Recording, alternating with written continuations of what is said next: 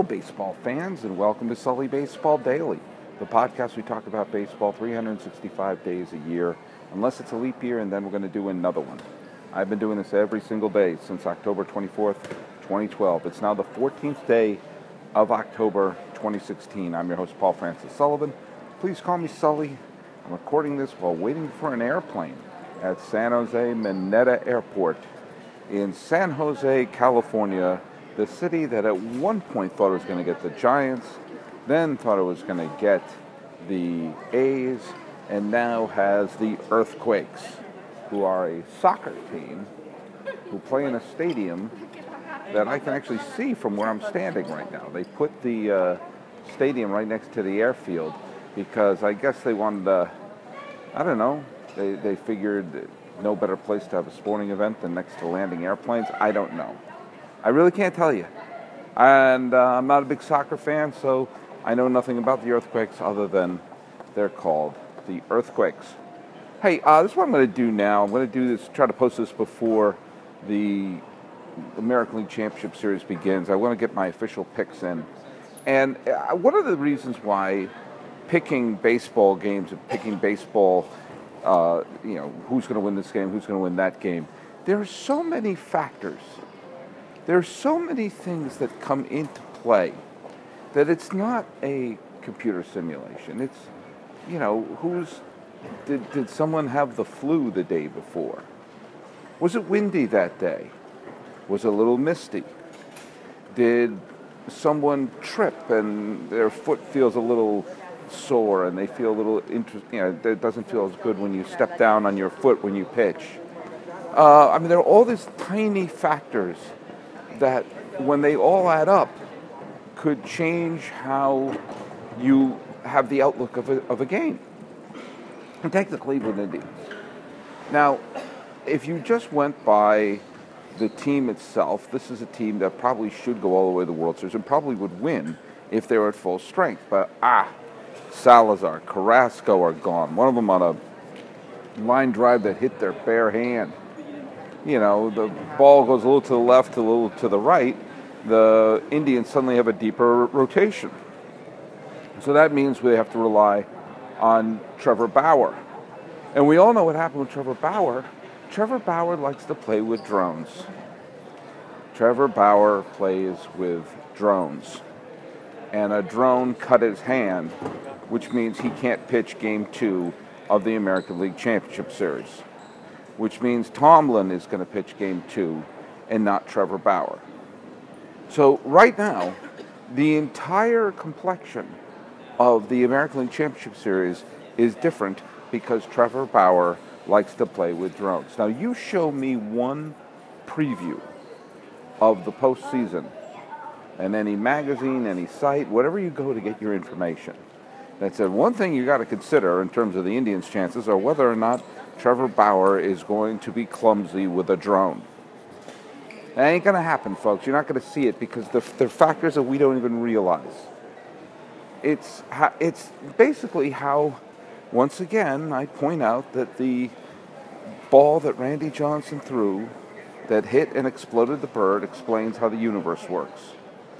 We are all things that are interacting in ways that make logical sense when you look at them individually, but every once in a while we intersect in a way that we're not expecting, and that changes the trajectory of all sorts of things in life, like Trevor Bauer playing with a drone.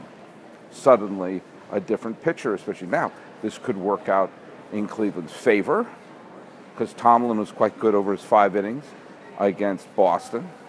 That maybe Bauer will set up better in Game 3 against Toronto, or maybe he won't pitch well. And maybe there will be tiny little things here and there that mess up his mechanics or mess up his thought process, and the Indians get torched. I don't know, and neither do you. And yet we still do the insane act of, shall we make our predictions? Didn't I pick the ALCS to be the Rangers versus the Red Sox? And didn't those teams combine for as many wins as Trevor Bauer's drone? I believe that's true. and yet I continue this charade. I'm going to make my LCS picks because I do them before first pitch.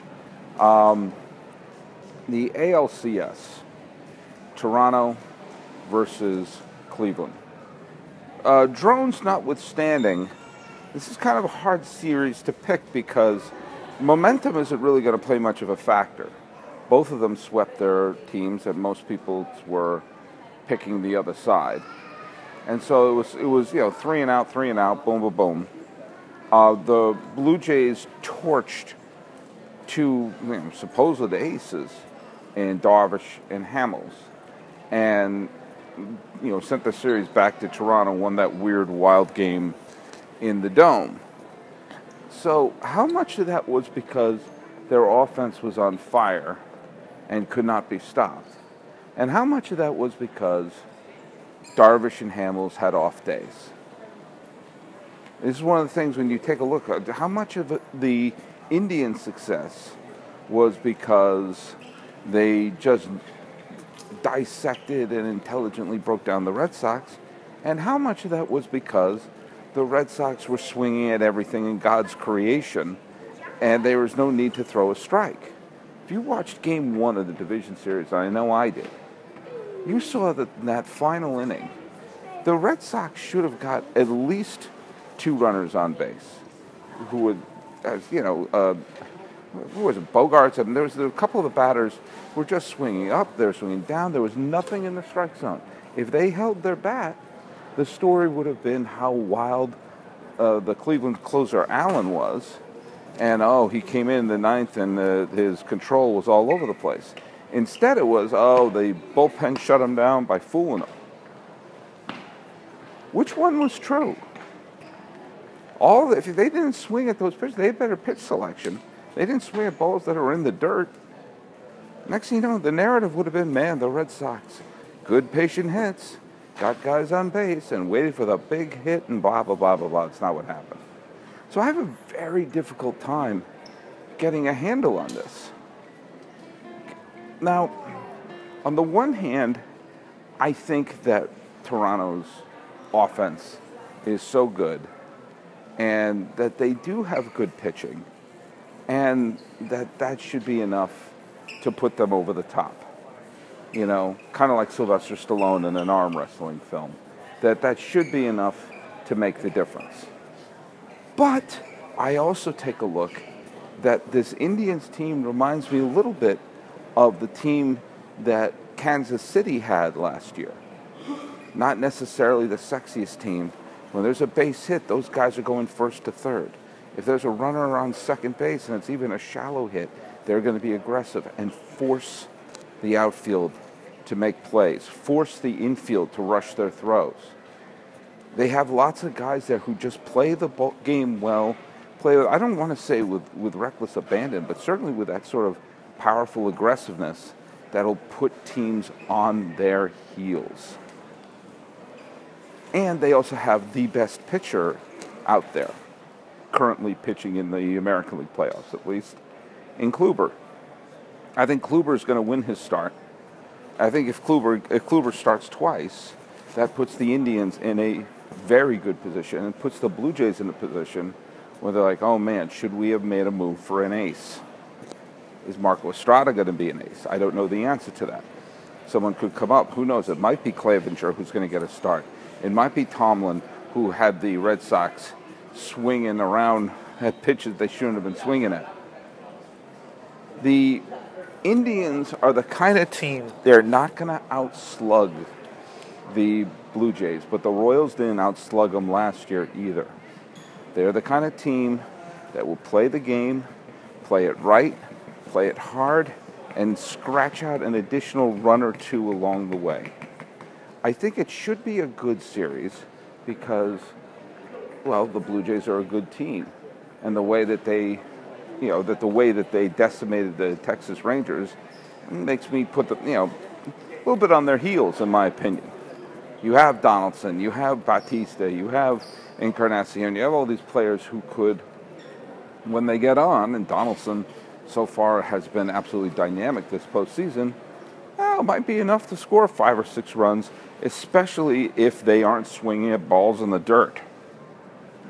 If they're not chasing those pitches, then, they'll wait for that one to be right at the middle of the plate, and next thing you know, they're going bananas in Canada. The fact that Francona is using Miller whenever he wants to and using the depth in his bullpen, I think will shut down a few rallies. I think this series is going to go 7 games. And a lot of it is going to depend on the Bauers, on the Clevingers, on the Tomlins, who have to pitch because they don't have the Salazars or Carrascos. But in the end, I think that they'll play well enough in 2 of those games. Oh, is this my boarding pass? No, it's not. I'm not going to Frankfurt. All right, back to the point here. So I'm about to make my pick, especially for this game, which is going to start today. I think that the Indians will be able to steal one game based upon pushing an extra run across, and I think they'll be able to take a game when a Tomlin or a Bauer, a droned Bauer, would be able to pitch well enough and hand it to the bullpen. So with that in mind, I'm going to make my pick. This is what I want to have happen and what I think will happen. I think Cleveland's going to win this series in 7 games. Okay, on to the National League Championship Series. I've not been shy in my lack of desire to see a Cubs championship because we know what the image would be. It was the image of the end of the division series. What was the image of the end of the division series? It was Chapman. I don't want to see that. So, you know where my heart is here. I want to see a Dodgers-Indians World Series. I want it to be Francona versus Roberts. The man who led the Red Sox to the 2004 championship and the guy who got the biggest steal in Red Sox history facing off. Of course, if it's Cubs versus the Indians, then it's, of course, Theo versus Francona, who gets the second title to their, notch in their belts first. So you know what I want. I want to see the Dodgers win. I want to see the Dodgers win in Los Angeles, and I want to see them. I want the Cubs to look up, and I'd love it if the Cubs lost on a blown save by Aroldis Chapman, like he blew the save in Game 3 in San Francisco. What do I think is going to happen? I think I'm remembering 1999 right now, when the Yankees had a tremendous team, and the Red Sox had really only one shot, and that was to steal a game at Yankee Stadium in the games 1 or 2 of the LCS, hand the ball to Pedro Martinez, and hope to win one additional game in Boston. And the Red Sox lost games 1 and 2, and they were both airtight. One was an extra inning win where Bernie Williams got the walk-off homer, and the other was a game where the Red Sox had a few rallies that just came up short. And then Pedro came out, won the game that everyone expected him to win, and then they lost games 4 and 5 in games that were actually a lot tighter than their final scores indicated because the Yankees had big rallies at the end of each of those games. With that in mind, I have a feeling the Dodgers are going to have a similar fate. If Clayton Kershaw were slated to start in games 1 or 2, I think the Dodgers would have a fighting chance. Instead, I think because he had to come in Game 5 of the division series, it makes him, he's going to pitch in Game 3. The reason that really reminds me of 1999 with the Red Sox is Williams, the manager of the Red Sox, had to bring Pedro Martinez out in Game 5, and he pitched 6 innings out of the bullpen, and it was a dramatic performance, and all Red Sox fans loved it. But it also meant they don't advance without, they have to do it. You can't think about the ALCS until you've clinched the division series. And so using Pedro then meant he couldn't pitch games 1 or 2 in Yankee Stadium, which meant that you had a good feeling they were going to go 0-2 back to Fenway unless there was a miracle. Well, with Kershaw being used out of the bullpen, starting Game 4 and being out of the bullpen in Game 5, there's really no way he's going to pitch games 1 or 2 in Chicago. If he did, I picked the Dodgers to win one of those games. He won't, which means I have a feeling he is going to have only one NLCS start, which will be Game 3. Now look at the fact that the Giants were, they could have won. They lost 2 one-run games. If they had got a couple runs against Leicester and held a 3-run lead, or no, look at just think, if they had held a 3-run lead at home, if they held on to a 3-run lead at home, there would have been a Game 5. Leicester would have started. Cueto would have started. Anytime you hand the ball to Cueto, you have a chance to win. I mean, that's how close it came to having the Cubs be a team that's eliminated in the first round. So the Cubs are not invincible. The Cubs could potentially lose one of those first 2 games at Wrigley, and if that's the case, like the drone, it completely changes the entire complexion. And what if Arrieta has a crap game, or what if Lester falls on his face? Remember last year, Arrieta was pitching like he was a different animal.